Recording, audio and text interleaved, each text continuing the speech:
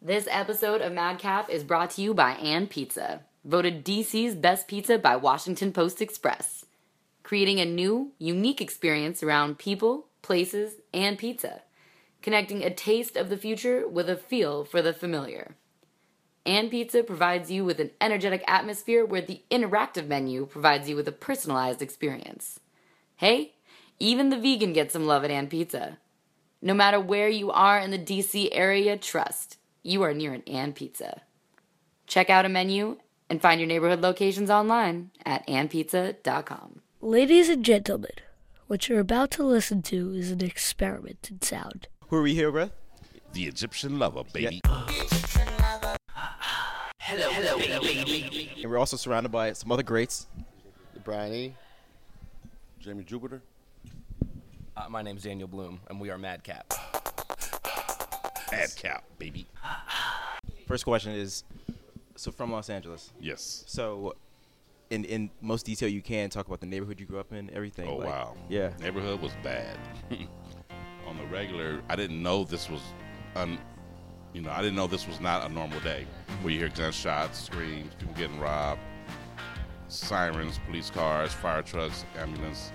I didn't know that was not normal until I moved out and came back and spent the night in LA again. Like, whoa, what's going on here? It's like a war zone. And then I realized, wow, this is what I grew up with, and it became normal. Mm-hmm. And until I left and it came back, so it was bad. In South Central. Where'd you leave to go to? I actually left and went to the Valley, which was like totally different. Totally different? Yeah, I mean, the first time I walked into a store in the Valley, the lady said, "Hello, good morning, can I help you?" They never said that to me in LA, ever. So I was like, who's she talking to? Somebody walked in as a friend. She's actually talking to me like, "Hello, good morning, can I help you?" I'm like, wow. How long were you in the Valley? I stayed in the Valley, I think about 15 years.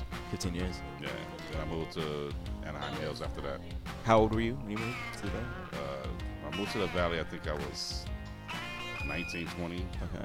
And then when I got married, I moved to Anaheim Hills. So what were you doing when you were in the Valley? Partying, living there. Partying and living there? So what... Wait, did you have a normal job? No, records. Records? What did your parents listen to? What kind of music? Yeah. Oh, wow, everything. Sam Cooke, Fats Domino, Dean Martin, Frank Sinatra, Rudy Ray Moore. I mean, I found that album one day. You listen to that Dolomite.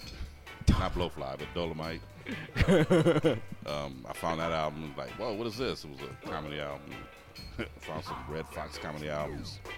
But the stuff I really dug was the Dean Martin album and Sam Cooke, Otis Redding, stuff like that. There's an album by Dean Martin called The Door Is Still Open to My Heart. I used to just listen to the album from beginning to end. Crazy. And I used to listen to all the Sam Cooke stuff, all the Otis Redding stuff, everything they had. I mean, that was just full of soul, and I didn't understood what he was saying at the time. But when I got older and listened to the songs again, I understood, like, wow, I used to listen to this when I was like 4th, 5th grade. And it blew me away. But then that's how I know how to talk to women, too. Because I was using some of his lines on the women, and it worked like that. What's one particular line? Stand by me. You send me. Like, you send me? What are you talking about?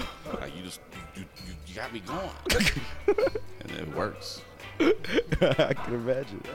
And then I found out that Little Walter was actually my father's cousin. Okay. And Little Walter had some hit records back in the day. Did you play any instruments growing up? Didn't play any instruments, but my brother actually played instruments. He played the saxophone and keyboards, and he actually kind of just taught me how to play by ear. When did you get your first set of turntables? I actually never had a set of turntables. Really? Really. That's interesting. I had one turntable. It was a Sony, I think, and it didn't have a slip pad. It had a rubber mat, so I had to take the rubber mat off. Didn't know what a slip pad was, but I was making mixed button pause button tapes. So I cut the Warner Brothers plastic sleeve and cut a hole in it so the record could slide on it, and cut a cardboard on top, and that was my slip pad. I didn't even know what a slip pad was. It was just easier to cue the record up on the pause button. So when I was doing this, I didn't know that's how DJs were doing it, because I never saw it. And it was just easier for me to cue the record up. So when I went to an Uncle Jam Army dance, I actually got to meet the guys who were DJing. And when they were loading up the speakers, I went up behind one of their turntables and I touched it and said, wow, they got like this felt thing under the turntables. So I asked the guy, could I buy one of these? Yeah, we only have two, we can't buy one. So I'm like, wow. Then I felt the turntable and the motor was really, really powerful. I'm like, wow, I could probably do some tricks on these. So the guy asked me, was I a DJ? I wasn't a DJ, but I'm like, yeah. And then years later, like maybe 2 years later, they had a DJ contest. And I entered into the DJ contest. As soon as I got up there, I killed everybody, and nobody wanted to DJ after me. Because those turntables were so powerful. I mean, I could just create mixes in my mind and do it on the turntable. So they were just that powerful. What were you spinning in that contest? They actually gave me the record because they wanted me to win. Okay. And they gave me "Jump to It" by Aretha Franklin. Like it's gonna be whack. But when I heard it in my headphones while I was queuing it up, the bar went maybe for 4. I mean, the beats went from like 4 bars. And the beginning of it was a cappella going, jump, jump, jump to it. I said, I got this. As long as I catch that beat before that music started and start it over, and I could scratch it and jump. So I started doing the beat. You know, the beat's going boom, boom, then I go jump, jump, chicka jump, jump, jump, chicka jump, boom, boom, boom, boom, jump, whip, chicka jump, jump, boom, boom. I just did that for like 2 minutes, and everybody stopped dancing and walked up to the turntables and just was looking like, what the hell is he doing? He is killing it. And I was just doing the beats back and forth, making the beats longer. And the guy who actually ran Uncle Jam's Army ran to the turntables like, I never heard this version before. He's the only one that liked the record. He ran up like, whoa. So then another guy said, man, you are bad. What record do you want? And I told him, give me Tom Tom Club and It's Nasty by Grandmaster Flash. And Yellow. So I put all the records up there. And I was going back and forth with all the records and mixing all of them in and scratching them in. And I put the instrumental of Dr. Jekyll, Mr. Hyde had a Tom Tom Club instrumental kind of record beat. And I was scratching in two turntables from Grandmaster Flash. And the crowd was screaming and partying. And everybody's like, damn, because they ain't never seen nothing like that before. But I thought it was normal. Because I did that. I said, I didn't create this. It would just sound good. And they never heard it before, never seen it before, so I was a DJ in Uncle Jam's Army. I made the cut. That's why I wanted to know what your expectations were before you walked on that stage. Did you expect the crowd to go as crazy as they did, or was it was just vindication? It was a reverse. Okay. When I asked the main DJ there, I said, "Have you ever heard of this? Like when you take the cue it out loud?" I said, "They call it scratching." He was like, "Yeah, that's old." What is a DJ if you can't scratch? I said, "But it sounds pretty good." Because I heard Grandmaster Flash's record, and when he did it, they were saying scratch it on the record, so I knew that's what they call scratching. So when I asked him about it, he said it was old. So I said, it must have been an old record I got from Grandmaster Flash. So they don't even do it anymore. But when I did it, the crowd reacted to it, so I'm like, I could do it all, baby, just like that. They still like this. So I started doing more, and gonna find out he didn't know what he was talking about. How long did you prepare for this contest? Didn't prepare. Didn't prepare at all? No. Just came off the cuff? But I knew that I knew I could do the record because I was queuing the record up on the pause button mixtape. So I knew I could handle the record. Okay. Now on their turntables, it was too easy. It was like, wow, I can mix with my elbow, spin it backwards faster. It was too easy. I mean, left and right hand was like, it was so easy. So as soon as I got up there, it was like, wow, I wish I had these turntables at home. So describe the entire LA scene in 73. 73? Yeah. Wow. 73, it was just, dang, what was out in 73? Yeah, we was playing football on the street. And I could run fast. I don't know what. I could run faster than anybody on my block. So we just played football, and we needed a touchdown. I mean, every play was a touchdown. I just saw the quarterback throw it as far as you can, high and far as you can. And so we had the ball just run full speed, pass everybody, and call the GB bomb, the Greg Broussard bomb, and I catch the ball every time. I was taller and faster than everybody on the block. But I couldn't play professional football because I had asthma. And back then, there was no spray for asthma, nothing like that. You have to go actually to the hospital and get on the breathing machine. So I couldn't play any sports. So when did you know you wanted music as a vocation? And how did the people around you respond to this? Well, when I did the Uncle Jam Army party, Uh-huh. well, before that, I was selling mixtapes at my high school. Okay. So the 3 years before that, I was selling mixtapes. That's Which how- mixtape sold the most? My very first one. I mean, because Rappers Delight had just came out. This was in '79. Okay. And everybody wanted another Rappers Delight song, but there was no other Rappers Delight song. So I took Bounce Rock Skate Roll and rapped on top of it, and actually did Pause Button mixtape instrumentals on it, and broke it down more and more and more. And A true mixtape. mixtape. That's what it was, a mixtape. It was a Not cassette no tape. version. And it was Pause Button It was a mix. mixtape. Pause. So you got what you got. Yeah. A mixtape. Right. Okay. So I was doing Pause Button breakdowns, and then I would transfer tape to tape, and I used my headphones as a microphone and just rap while I was transferring back and forth. That's old school. Used your headphones as a But microphone. we couldn't afford a microphone, and I accidentally plugged the headphone in the microphone jack, and I heard some feedback, and when I talked into it, it sounded like it was a cool effect. Most people don't even know you can do that, Right. but it does work the other way. It worked. And I was rapping it, and my mother thought I was crazy. My brother was like, "That sounds cool." So I was like, and he was a musician, so I was like, okay, if he said it sound cool, it sound cool. So I rapped the whole thing through there. And when I went to school, probably had made 12 tapes. Like I dubbed 12 tapes. I sold the first 12 tapes like in 2 minutes. 'Cause I wrote I was bused from the LA to the Valley. So on the bus, we had the boombox. We played the mixtape. I sold all of them before I got to school. So I said, okay, I need to make more. So I made a lot of money. And then buying more tapes, selling more tapes, buying more tapes. So I think I was in school probably with $250 in my pocket.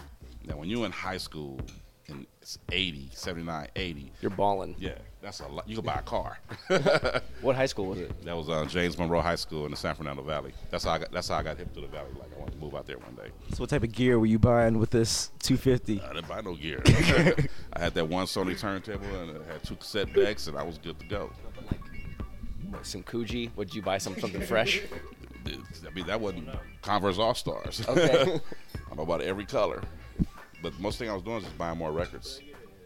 So every time I did something, I'd buy more records, buy more cassettes, bought better cassettes, better quality cassettes, and I bought a better tape machine. So that was just like my business. So I had a ton of blank cassettes, and all that did was generate more money and more money and more money. Pretty soon, I went to the record store, and I looked up to buy another record, and I had every single record that was in the record store. I'm like, wow, there's nothing new. So I said, when the new stuff come out, she said, well, we got something coming in tomorrow. I go on the next day, say, it's new Shalimar. So I buy it, put it on the mixtape. Which record store was really like your haven? It was one on Slauson Avenue and Central called Slauson Farms. They still in business? Nah. And it was in a grocery store, but they had a little cubby hole. In a grocery store? Yeah, it had a little cubby hole that was cut out for records. So it was probably big as this table, and the wall was full of records back here, and there were records up here, 45s, and I went there, I just bought everything. And it was pretty much inner city records, so it was only soul and funk and stuff like that. One or two disco kind of things. Okay. So when did Greg become Egyptian Lover? I was always Egyptian Lover. Okay. We grew up in the hood. Everybody had a gangster name. So they had guys named Knock You Out, 22 because he carried around a 22. Sir Feet because he'd kick you. Okay. And I'm like, I don't want to be a gangster because I don't want to be fighting all the time. So I'm gonna change. I want to just have some kind of lover. And being in the hood in South Central, I wanted to get away. So I thought about the faraway places in Egypt. So I called myself Egyptian Lover. What was your gangster name? I don't know, man. He didn't grow up in L.A. Did you have a gangster name? Hustler Bo. There you go. He was a hustler. So have you ever performed in Egypt? Never. Never? Never even been there yet. Oh man. Working on it. Listen up, booking agents. Egyptian Lover in Egypt. That'd be next level. Yeah. Were you a fan of Steve Martin's King Tut? Oh, of course. Yeah? Yeah. I was wondering about that earlier. I mean, I love that. When I saw that, I already had the name. When I saw it, I was like, oh yeah. I was at school doing it the next day. Did you ever put that on the mixtape?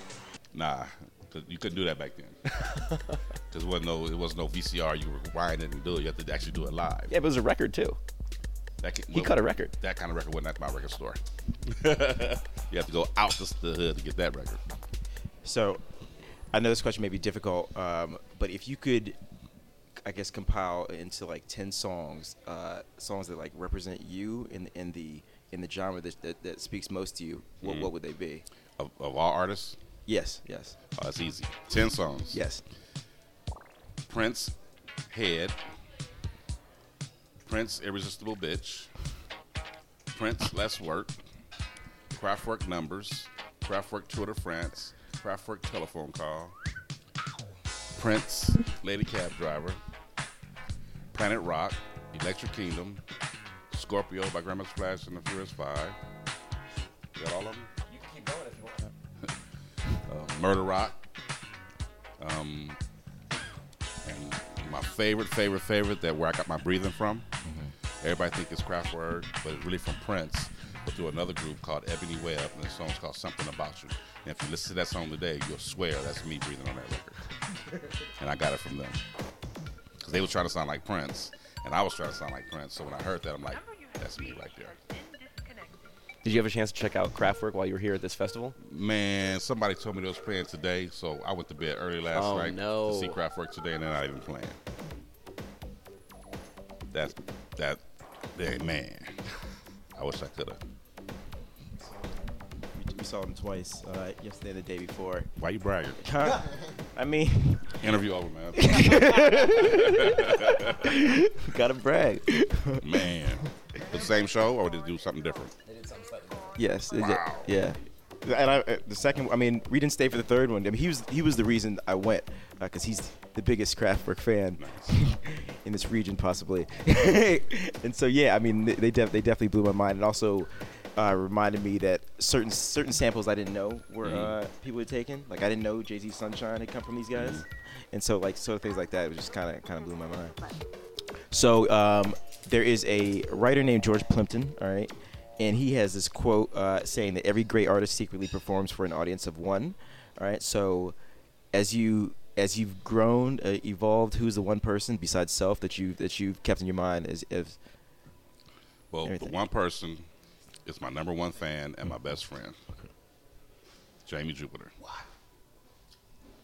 That's a good question. I never knew. I didn't expect that. What's it like to be on this ride? That is unbelievable. It's an unbelievable journey. I have the pleasure of knowing him when we were 17 years old to now, and he's always been there for me. I went to the military, and when I came back, you know, everything was just changed. He had become this mega superstar in the hip hop world, as far as we know it at the time, and got a chance to tour around the world with him. Man, it's incredible. I've been somewhere everywhere, from China to Poland. Man, that's incredible. And I realized that I see people in the audience as I perform with them, as his hype man. I see people in the audience, and I see people, they have this certain feeling that they get, and it's the same feeling that I got, and I recognize that, and those people are enjoying and loving Egyptian Lover just like I do. But it's incredible. It's incredible for me. Can you describe the first time you met him? Well, actually, a friend of ours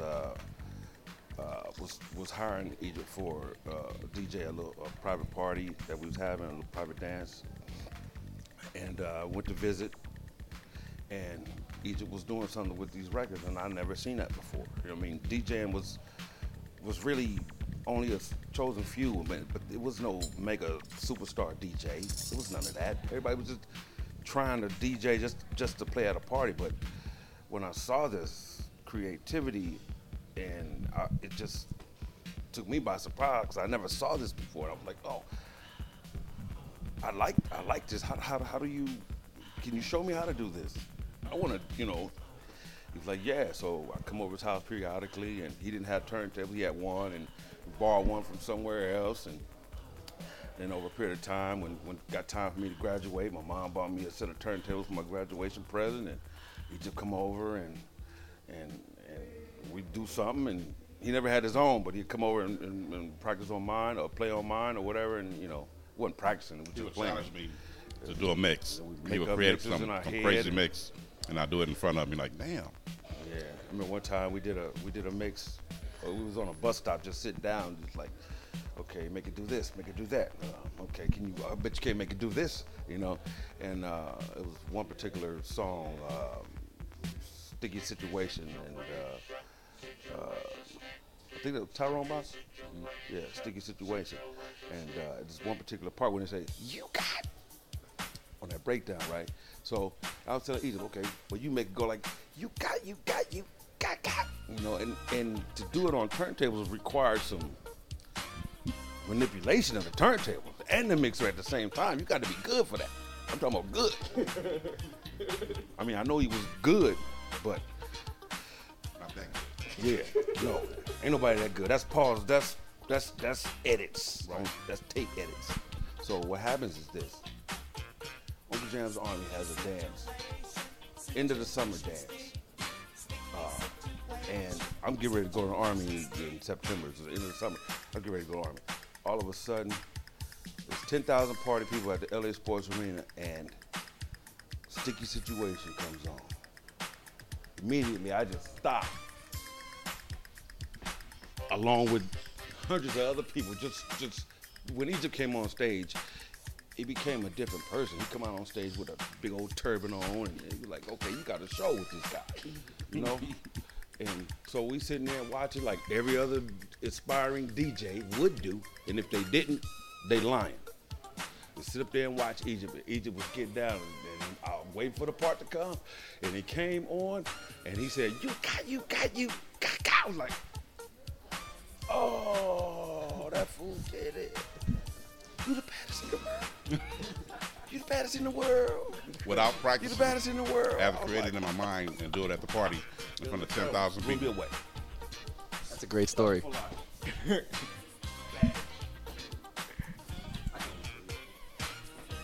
So thank you. Oh yeah, no problem. Thank you for That that. was a hell of an anecdote. It was. So I guess when you're during these powerful moments when you're on stage, do you ever close your eyes? Not really. Never close your eyes when you're making music at all? It's always like to ask artists what they see when they close their eyes, but never mind. Eyelids, back of the eyelids. Understandably. So, take me through your creation process. Like, how do you, when you have a deadline, how do you put yourself? Well, I never have a deadline because I have my own record label. That's why I got my own record label, so I wouldn't have a deadline. But what I'm feeling like a creative person, I start off with a beat. So I make a nice beat, and then I put some effects on the beat, and then some strings or whatever, maybe a tiny bass line, and then I start writing the lyrics for it, and then I do the edits after. I do my edits like a pause button mixtape. What's the label called? Egyptian Empire Records. So what's the latest with the album 1984? I'm trying to get it out on 808, Okay. August 8th. Okay. So we're working on that right now, That's a good idea. I heard you rocking those 808 beats yesterday on stage. and I love it. The drum machine sounds like a record all by itself, so I've stuck with it since day one, and I'm gonna stick with it forever. So when you're coming up, what sort of things did you do or did you try to hide which records that you were spinning so other DJs couldn't see it? Yeah. What'd you do to make sure they couldn't see it? Just give me an evil look. I was always a big dude, so just one little look from the hood, like, and they walk away. Did you ever catch anybody taping your set? But they didn't have that kind of Oh yeah. stuff back then. Very good point. So all right, so I want to know. Wait a minute. So how many copies of the same records do you go through, or do you just have extra? The records I have right now are the original records I played in the 80s. Okay. The same exact records. Okay. I have more at home of the same record, but these records I bring on the road with me are the same exact ones. So yesterday I was kind of worried because the sun was out, and I felt the record getting hot. So I made him stand between the sun and the record so the record would stay kind of cool. But I felt it kind of hot, so I had to hurry up and take it off and switch record to another record. Okay. So to jump in a little bit, to woo the ladies, what does Egyptian Lover play? Egypt. Egypt. A lot of breathing. Talk about the creation of that. That was it. When I was a kid, they had this record that was just nasty, and I loved it. It was like, put your foot on a rock. And when I heard that, I was like, I love it. That's some nasty stuff. So that was always in my rap. When I did my first rap, I did a little breathing on that. And then I heard Prince did Sexy Dancer. He was breathing in that record. And then he came out with one. No, he actually made Soft and Wet. He breathed in that one. That was his first one. And then he came out with Sexy Dancer, and he breathed all in that record. And then I heard Ebony Webb, Something About You, which was a copy of the song Head. And they was breathing in that one. I said, man, that's my style right there. And so I took it and kept doing my thing. And then I heard Kraftwerk do Tour de France. And they had more on the one. And it was like a funky, like a disco kind of breathing. And I was like, oh yeah. And I was going to the studio the next day. So I'm like, I got to do something like that, but I'm going to put it in reverse and forward. And I kind of did it like that. So thinking back throughout the entire career, what is one show that it wasn't necessarily your fault, one show that went completely wrong? Wow. I never had a show go completely wrong. So I was with Uncle Jam's Army. Okay. And they taught me how to fix any problem quickly by doing the most obvious thing first. So I never had anything go wrong. If you're doing a party for people in the hood, 10,000 people, you can't have anything go wrong. If something go wrong, you got to have a backup system and a backup to that backup system. So, like, if they start fighting, our plan was to take one of George Clinton records out and hurry up and put that on. Put on One Nation Under Groove or something like that. And the gangsters would actually stop fighting to start doing their dances and throwing their gang signs up. It's crazy, but it works every single time. So that was like, whatever happens during the dance, this is our plan. Other than that, if I'm at a show, I was at a show last month, and all of a sudden, the turntables just stopped working. But the power was on. So I'm like, okay, the power is on the turntables, but the sound cut off. I got like 1 second to figure out what's going on, so I immediately went to the 808 and just pushed play. So it was before the set was over, but now the 808 is going on. Like, what happened? The guy had hooked the turntables up through the Serato box through the computer. The computer wasn't plugged in, so when the computer died, the turntables died. I don't use the computer. I use straight analog turntables straight to the mixer, so that probably never happened. But I saw the power on, but it was no sound, so I went straight to the 808, and we finished the show with like that. And then when he figured out the problem, I got back on the turntables and we finished that show. Do you have children? I have 2 stepdaughters, and I raised 5 nephews and nieces. Have you encouraged music? I try. You try? How's that going? They didn't really have it. Okay. They think they have it, but they don't have it. So, who's another question? Who's the one person, dead or alive, famous, whose morals you value most? Wow. I really never cared about a celebrity's morals, you know, because I have my own, and that's that. So if the celebrity just doing his thing, he's just doing his thing. But I don't necessarily mean celebrity. I just mean like iconic figure. Wow. I would say Dean Martin. Okay. All right. He did what he wanted to do, and that was the end of it. I don't care what anybody thinks. This is who I am. This is what I'm going to do, and this is how it is. All right. And one of my last questions, since we brought up Whisper in Your Ear, I want in detail, how is this made? Whisper in Your Ear. Wow. I love you. That song came up. Wow. Playing around, I guess. Around on Yeah, piano. we had just finished a fast song, and we were just playing around the piano, and I just saying something like, "Let me whisper in your ear," and I said, "I'm gonna do a song like that," and we kind of played around and did that. But we did I Cried Night After Night before that, so I already had that style of doing a slow battle kind of rap song. But then I said, let me just do something I can have and play for some women in the car or something like that. So I did it, and it came out pretty good. And I was playing around with Jamie in the studio, and like he said it was great. All right, let's put it on the album then. I ain't gonna have it just for. So I had like a 30-minute instrumental version of it and all that kind of for the women and all that. I think it came from actually Purple Rain when he did the love scene with the instrumental music playing. Mm-hmm. I said I'm gonna do a song 30 minutes, just instrumental and all like that, and that's where it came from. Okay. And you said falsetto voice on there. That was funny. But it worked out though. Yeah, at the end. And you said shortly afterwards, LL came out with his. After the first song, I Cry Night After Night. That's Okay. when after that LL came out with his. Okay. Bobcat was actually the one who heard my song and went and did that one. I Need Love. All right. Thank you. Thank you for that. Yeah. I want to ask you about integrity. One of our DJ friends was really jacked up that we were going to interview you. Yeah. And he was, he respects what you have done so much because he said that you never switched your style up to kind of follow trends, and that's why you'll always be relevant. Can you talk a little bit about that? That's because I never called it a style. It's Egyptian Lover music. So if Egyptian Lover is making music, that's his music. So if they called it a style at the time, then they called it a style. They called it electro hip hop or electro hop or old school, whatever they want to call it. But it's Egyptian Lover style. So if anybody came out after me doing that style, it was Egyptian Lover style. I did an interview way back in '84. They were saying, "How do you feel about being the pioneer of the West Coast sound?" I'm like, well, I don't think I'm the pioneer of the West Coast sound. I'm the creator of the Egyptian Lover sound. So when Dr. Dre was singing his records and doing, breathing on his, Dr. Dre, Dr. Dre, I said, that's the Egyptian Lover sound. That's not the West Coast sound. And the interviewer looked at me like, really? I'm like, yeah. Because I know a bunch of guys in the West Coast that was doing raps at the time. They didn't have raps on the radio.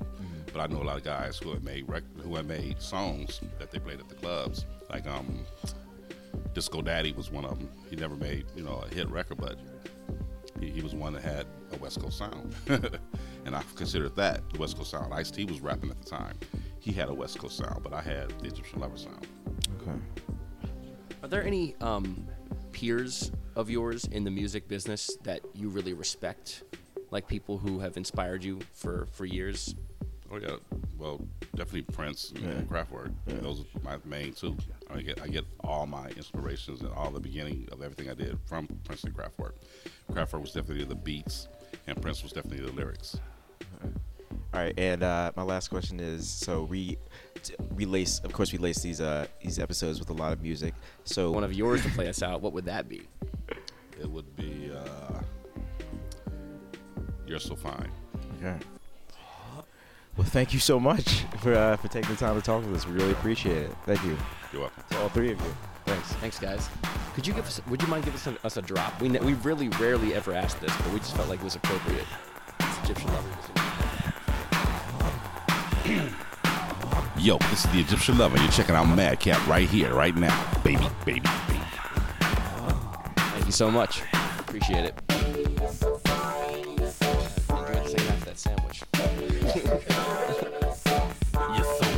Madcap is produced by Daniel Bloom, David Ross, Efim Shapiro, and Drew Snaticky. Snaticky moves up in the world. Our intern is Christy Newen. MadcapDC.org, on Facebook and Twitter at MadcapDC. So luscious in your hot pink Ferrari car. I like to get to know you better, but you're already somebody's star. You're so fine.